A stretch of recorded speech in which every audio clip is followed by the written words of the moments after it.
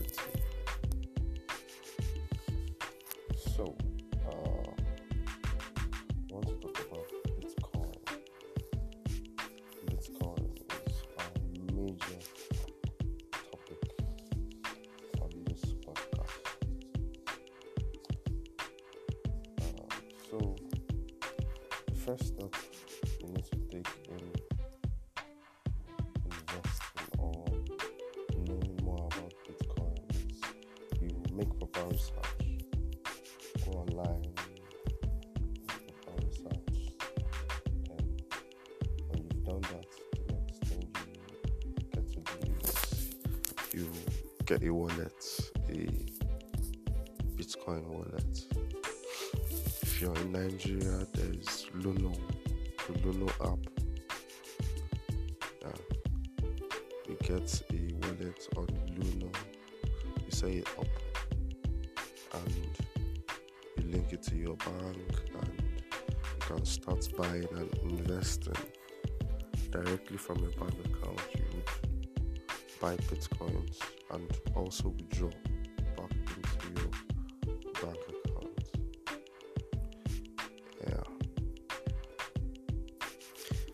So, Bitcoin,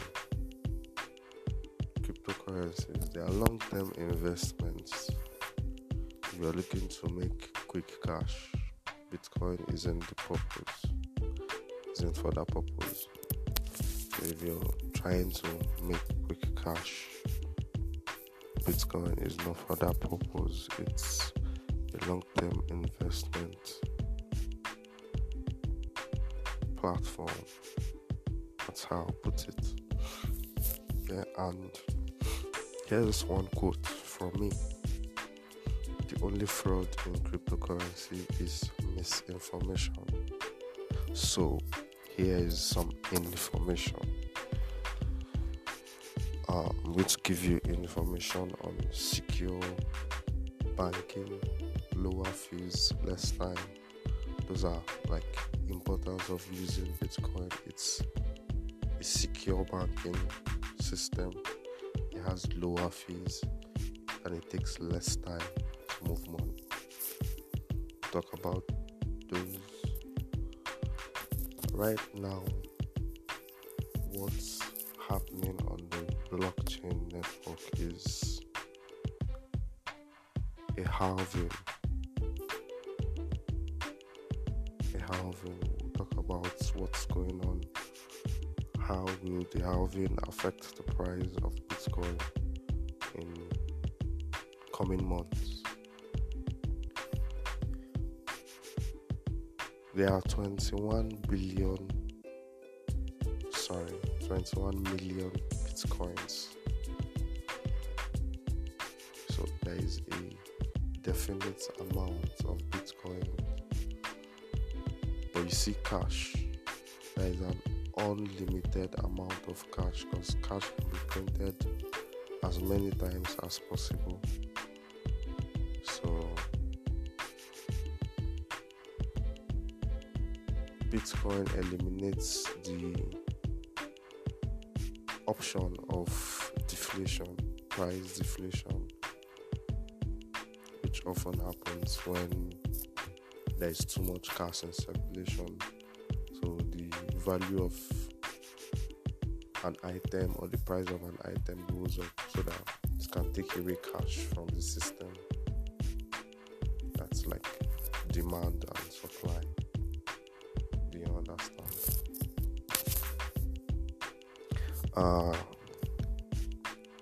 What is scarcity principle?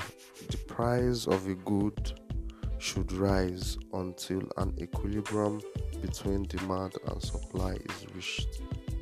That's what scarcity principle states.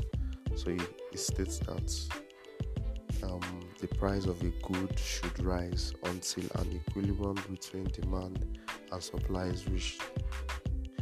The fewer the number of unlimited unmined Bitcoin, the more the value it becomes. Yes, the fewer the value or the fewer the number of unlimited Bitcoins, the more valuable it becomes. So the Bitcoin is being mined, and each day there becomes lesser and lesser Bitcoin. But it's going to, the last Bitcoin will be mined in the year 2140. So it's not like we're in a hurry, because there is a stipulated amount of Bitcoin that can be mined per minute and per day. Yeah, we'll get to that. Yeah. Bitcoin's finite supply gives its scarcity.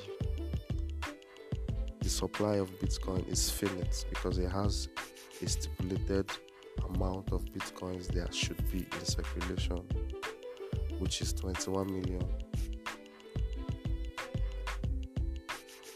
That's finite supply gives its scarcity and value.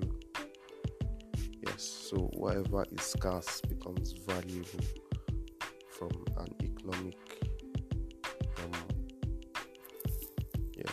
it's in economics.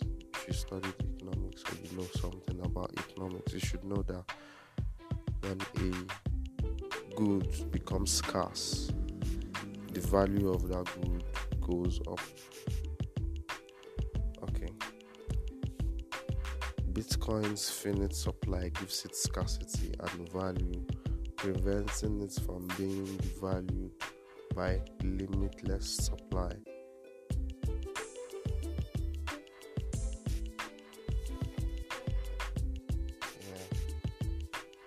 So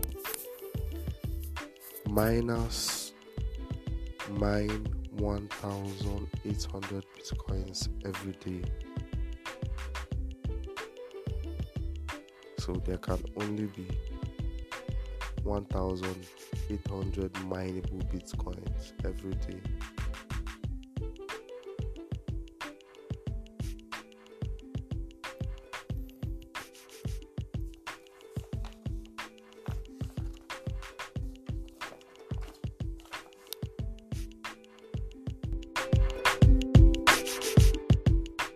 The price of a Bitcoin can unpredictably increase or decrease over a short period of time due to its young economy, novel nature, and sometimes illiquid markets. Consequently, keeping your savings with Bitcoin is not recommended at this point. Bitcoin should be seen like a high-risk asset, and you should never store money that you cannot afford to lose with Bitcoin.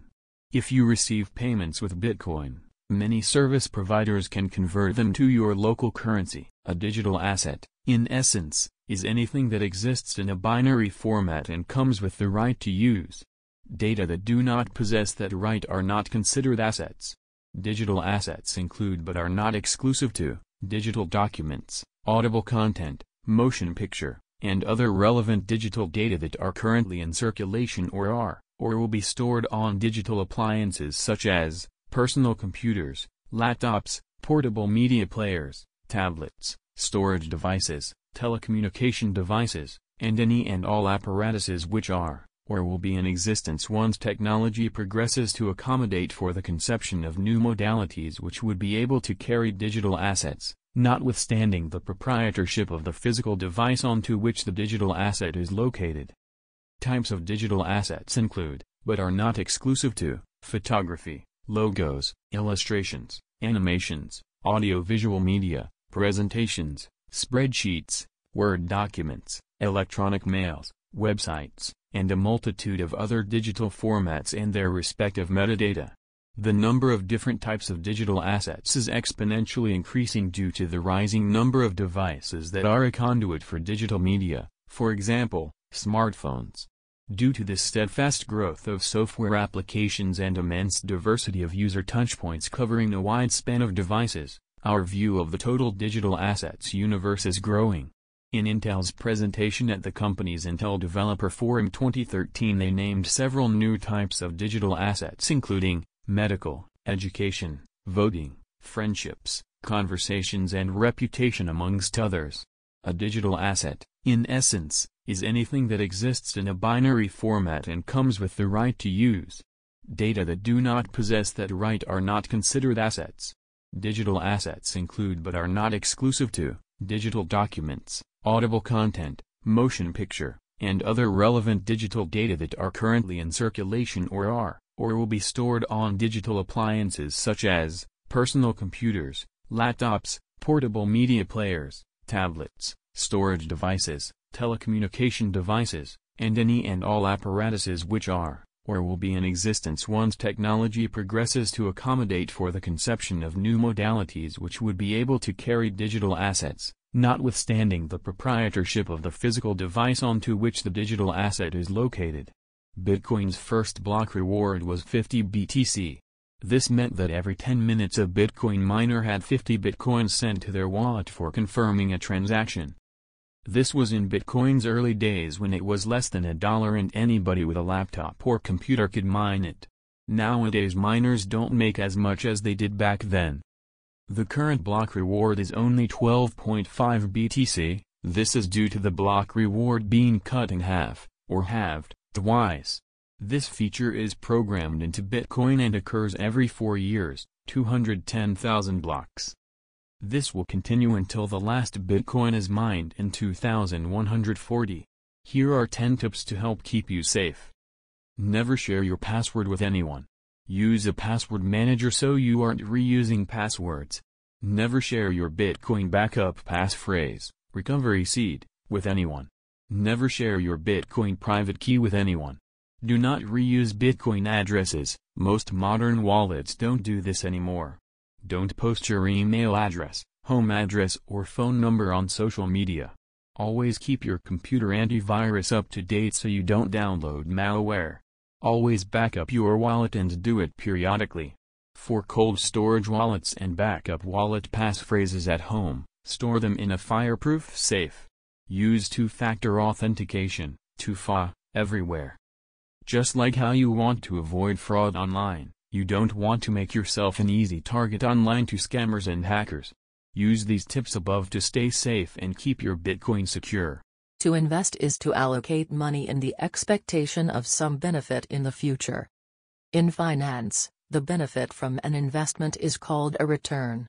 The return may consist of a gain, or loss, realized from the sale of property or an investment, unrealized capital appreciation, or depreciation, or investment income such as dividends, interest, rental income etc., or a combination of capital gain and income.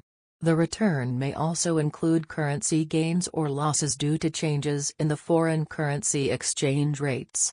Types of digital assets include, but are not exclusive to, photography, logos, illustrations, animations, audio-visual media, presentations, spreadsheets, Word documents, electronic mails, websites, and a multitude of other digital formats and their respective metadata. The number of different types of digital assets is exponentially increasing due to the rising number of devices that are a conduit for digital media, for example, smartphones. Due to this steadfast growth of software applications and immense diversity of user touchpoints covering a wide span of devices, our view of the total digital assets universe is growing. In Intel's presentation at the company's Intel Developer Forum 2013, they named several new types of digital assets including medical, education, voting, friendships, conversations and reputation amongst others. A digital asset management (DAM) system represents an intertwined structure incorporating both software and hardware and/or other services in order to manage, store, ingest, organize and retrieve digital assets.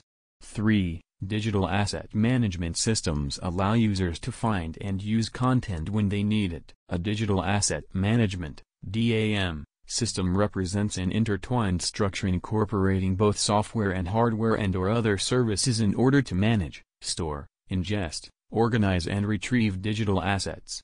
3. Digital asset management systems allow users to find and use content when they need it.